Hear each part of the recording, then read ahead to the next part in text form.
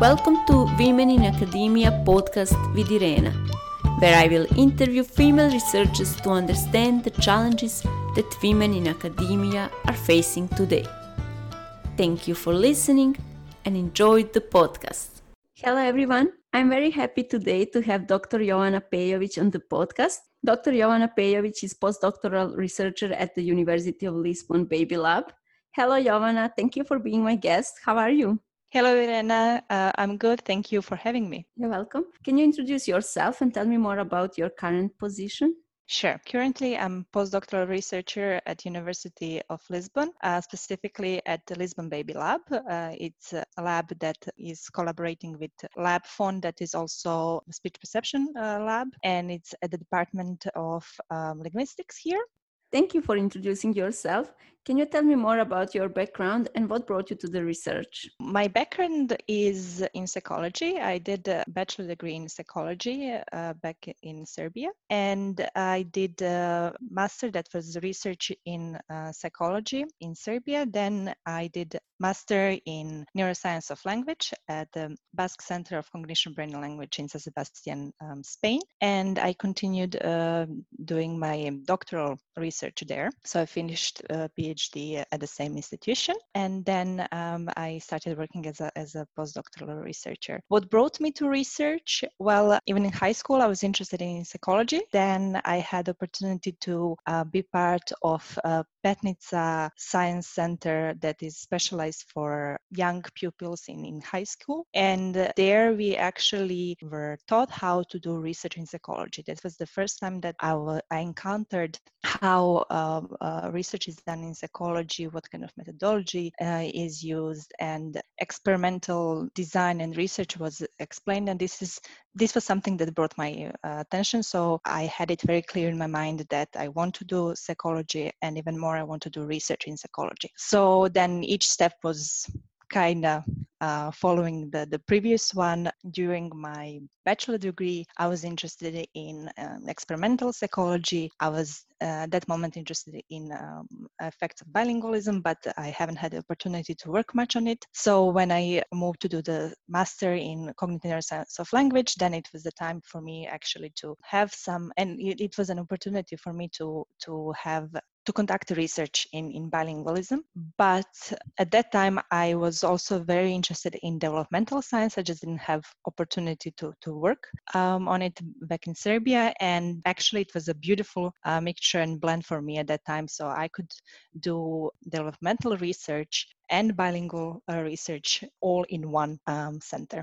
That's great. Thank you for sharing that. Can you tell me what are the biggest challenges you have faced and obstacles you had to overcome on your journey? And if you had to start over, what would you do differently? It's a very interesting question. Well, there are obstacles that are common in research, and those are more, let's say, specific to research per se, like being interested in one topic and digging literature about that topic and finding your way how you're going to approach the topic and what kind of methods you're going to use, what kind of analysis, design, and so on. But those challenges, I would say that we all face, and those challenges are fun challenges, and they're challenges that are part of our job, right? And that's what makes this job so interesting and special and fun.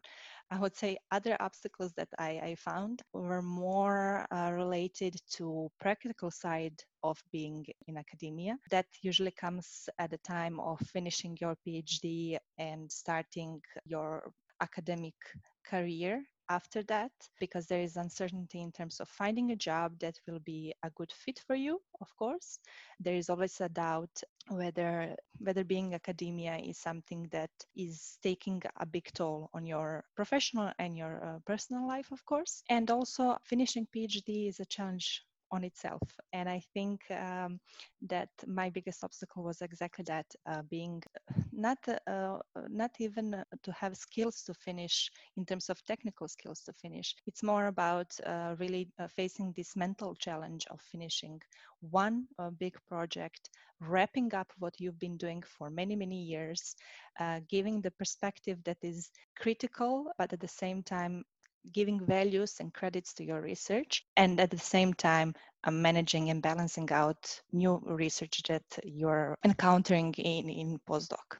Thank you so much. Can you tell me, how do you manage your work-life balance? Another very good question. So I think in academia we have this privilege that I think it's becoming trendy also in other fields, not just in academia, that is having flexible working hours. However, these flexible working hours can be actually, another problem, or just like another side of the coin, is that it's very hard to stop working in that sense. So it's especially when you work on your own projects. That means you're developing your own ideas. It's really hard to say, now I'm going to stop working on my own ideas and I'm going to do something else that is my personal life. So I got carried away, and analysis will take ages, and also because it's something that you're learning, so that it's a process where you're learning to analyze something, or to use a new tool, or to use a new statistical software, and more you want to find more about it. So I think that challenge is interesting, because with this, as I said, flexible working hours, I think when you have your intrinsic motivation to finish something, it's hard to put limits on yourself. And I think other challenges that come with work in academia that are related with this, because it's so hard to be disconnected from work, because your work is something that are your ideas, whether it's about design, or whether it's about literature review, or whether it's about any kind of analysis or papers. Then because it's so hard to disconnect, we tend to work even during holidays. But when you are in academia, that often means that you are away from your family, and those moments when you have with your family and you don't manage to disconnect from your work seems hard and challenging for both sides, in terms of like you would like to fulfill some of your desires to finish something, but at the same time to spend time with your family and your close friends that you haven't seen for a long time. So what I think helps in those moments is to be ready that not everything has to be, and so we have to face that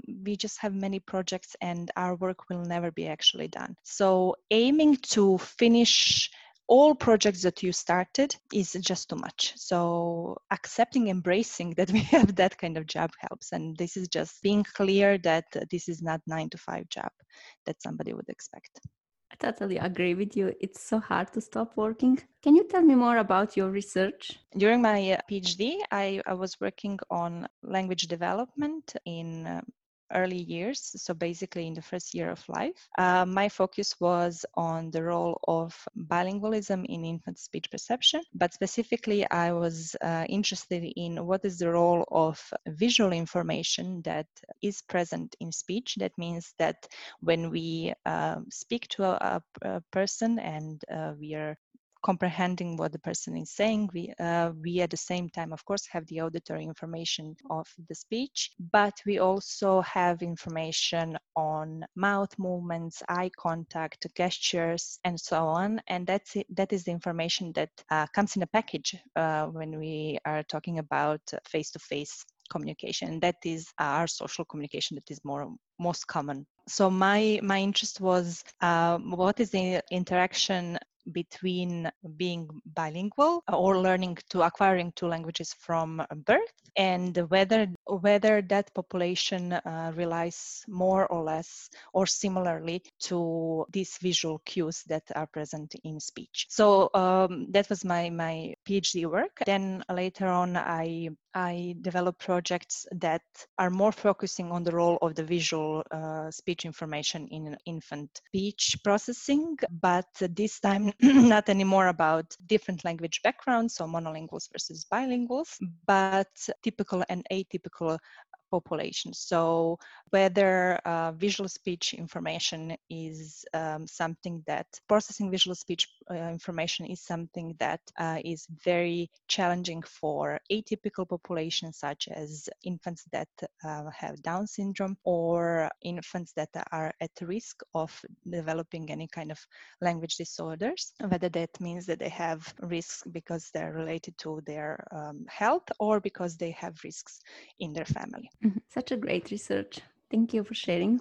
Can you tell me what are your hopes for your future research? Well, I would say that visual speech processing in infancy was neglected for many, many years. What we are seeing in the last let's say 10 to 20 years is that infants are processing that information. It is an important information for speech perception, but research is still scarce, and we have some information on lexical learning, some information about focusing between different language backgrounds. Then we have some information on prosody, for instance. But I think what is missing is kind of a synergy between different areas of research that are tackling into this question, what is the role of visual speech in infant language development. Then I would say that most of research focused on typical population, and information on atypical population is also missing. And of course, we have, as in many other fields, we have the issue of dealing with different populations and dealing with different language backgrounds, dealing with different techniques. So what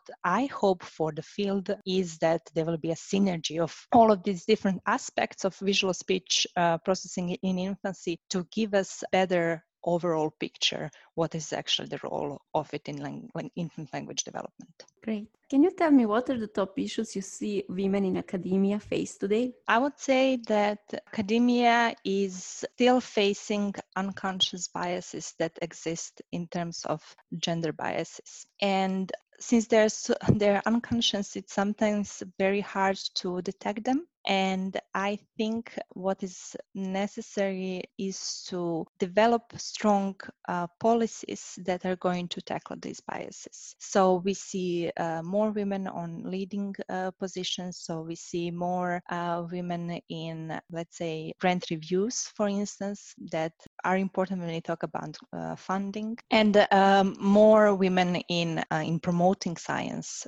So where we can actually visually see how women can, of course, contribute to science, not in the sense of contributing because we are something different, but to be present there. And what I would say that is also another issue that women are facing in academia, that comes about evaluating the scientific production, because many women are facing issues with balancing scientific and personal life. And we all know that having family is something that takes a toll on your scientific production. But since scientific production tends to present or represent itself as non-biased in terms of this is the amount of research you produce and this is what counts, no matter what gender you are. But actually what is not taking into account whether a woman has to have a break during her scientific production career, and that of course overall can affect her productivity. So I'm not sure whether indexes as an age index can really be the index that is not biased in that sense.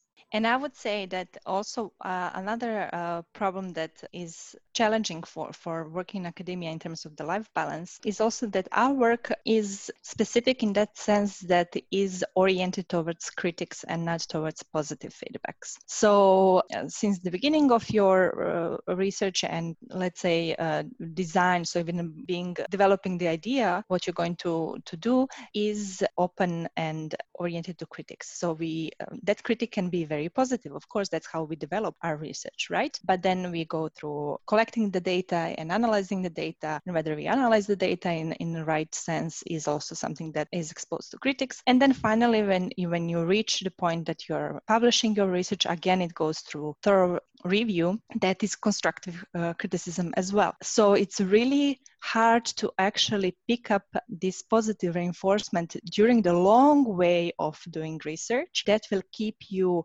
motivated and actually giving you the feeling I'm doing it right. Because this positive reinforcement is a little bit late. By the time you published your idea, it's been some years. It's really hard to reward ourselves in terms of what we are doing that it is good.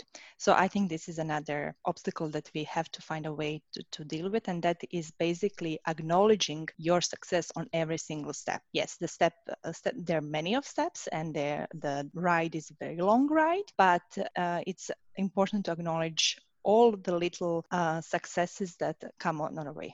Thank you for such a great insight. Can you tell me what is the one piece of advice you would give to a young woman thinking about academia, or to a woman just starting out in academia?